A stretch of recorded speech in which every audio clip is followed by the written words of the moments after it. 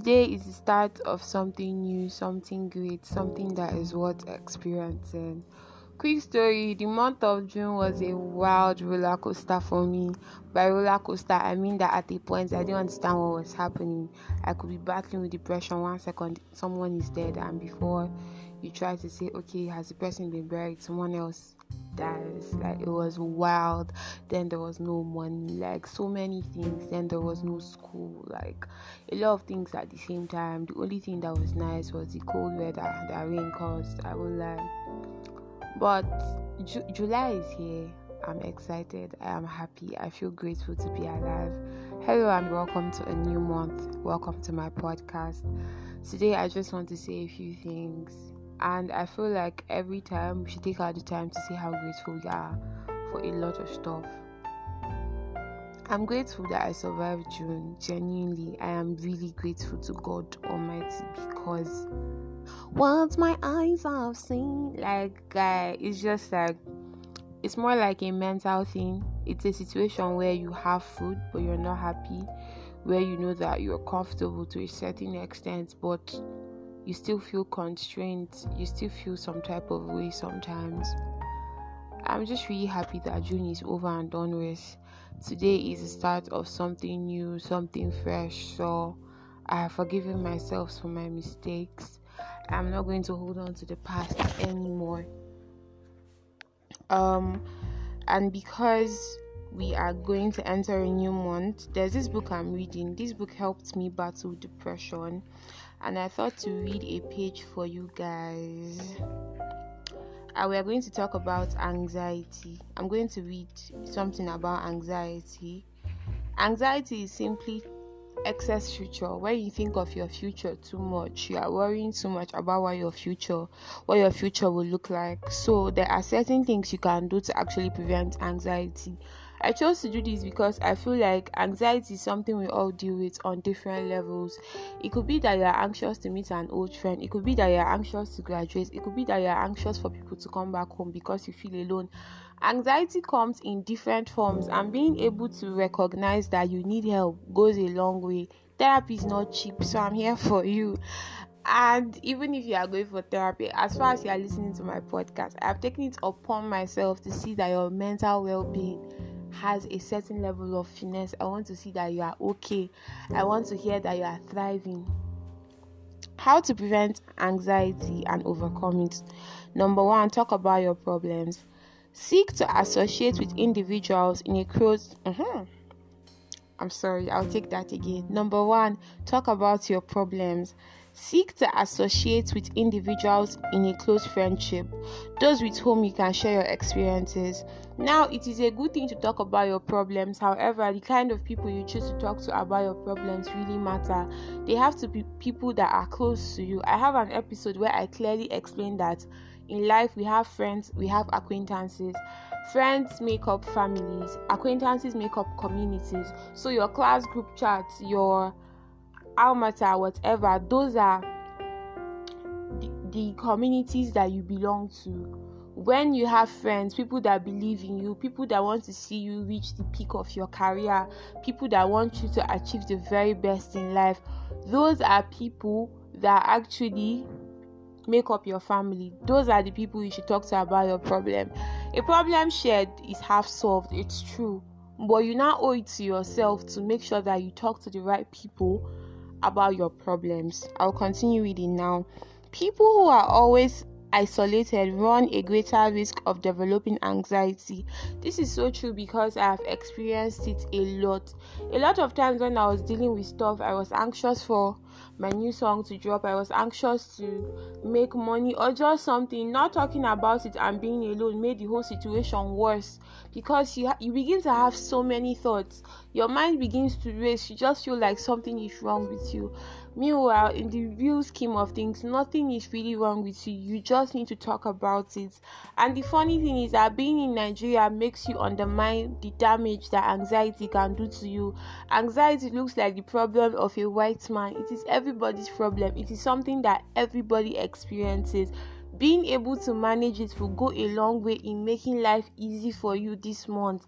That is why, as today is the first day of this month, I am taking it upon myself to not just come here and give you vibes and do a 5 minutes episode or a 3 minutes episode and go. I actually want to see that you try to talk to people about your problems. You try to open up and tell the right people. You cannot tell somebody you met on Instagram yesterday your problems this morning. No. You will tell people that know you, people that would understand you, people that will not judge you. Continuing. So I read that people who are always isolated run a greater risk of developing anxiety. If this is your case, maintain a good relationship with a family member or friend who can fulfill your need of companionship. No man is an island. You need to make sure that you create companions. You need to have people that readily listen to you, people that are ready to understand the angle you are coming from. Number 2, practice relaxation. Tension accompanies all forms of anxiety, and it is essential to know how to relax in a systematic and habitual manner. Breathing exercises do wonders for me when I feel anxious.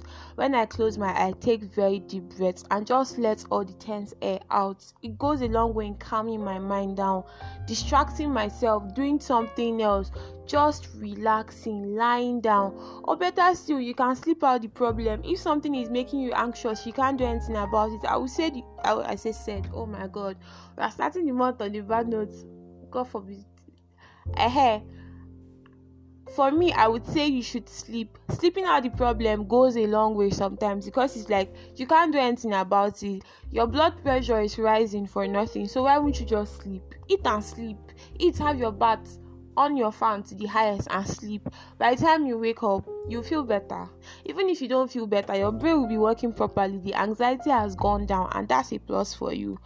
You see, they even said it here. Number 3, use breathing as a means to avoid tension. It is surprising how simple breaks and deep breathing exercises from the abdomen to the thorax. I think abdomen, you take it in, like you inhale through your nose and exhale through your mouth. You don't want to inhale through your nose and try to force the air out through your nose. You won't feel relaxed. If you inhale through your nose, you go. Then when you want to exhale, you go. Do you understand what I'm trying to say? I don't know if you get it, but you inhale through your nose and exhale through your mouth. That's what they are saying. This can provide calmness in an anxious or anguishing situation, thereby avoiding complications. Number 4, eat properly. Research shows that avoiding hypoglycemia, low blood sugar, and eating a breakfast that includes protein helps you to maintain the biological. Please let me read this point again. My head is not holding all the science things. Eat properly. Number 4. Research shows that avoiding Oh my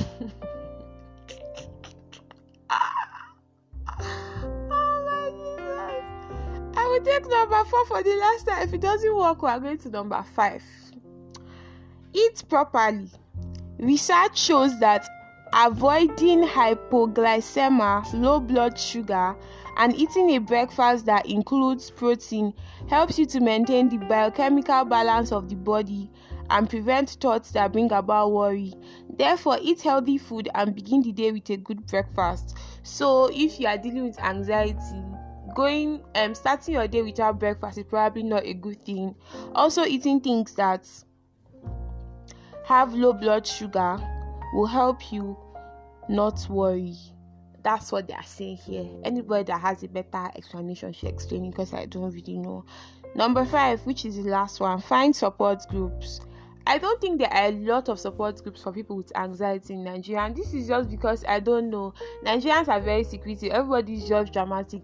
They can start a support group now, and somebody will try to make it his family business, or something funny will just happen. But if I happen to find a support group that is good and credible, I would want to join. I would want to experience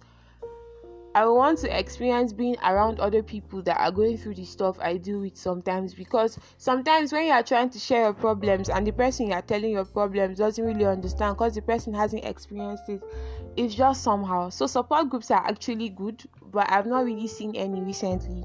Find support groups. These are groups of people with similar problems. In many cities, except the cities in Nigeria, of course, there are organized therapy groups. In this context, you will learn much through the experience of others, and they can understand your difficulties as well. These support groups have people that experience the same thing in them, and they just sit down to share their experiences, share their stories. You learn from other people learn to understand your situation, and this goes a long way in helping your life, in helping you gain a certain level of balance. I hope that with these few points you will be able to know that you can actually conquer anxiety. You are not in the struggle alone, and it is the first day of the month.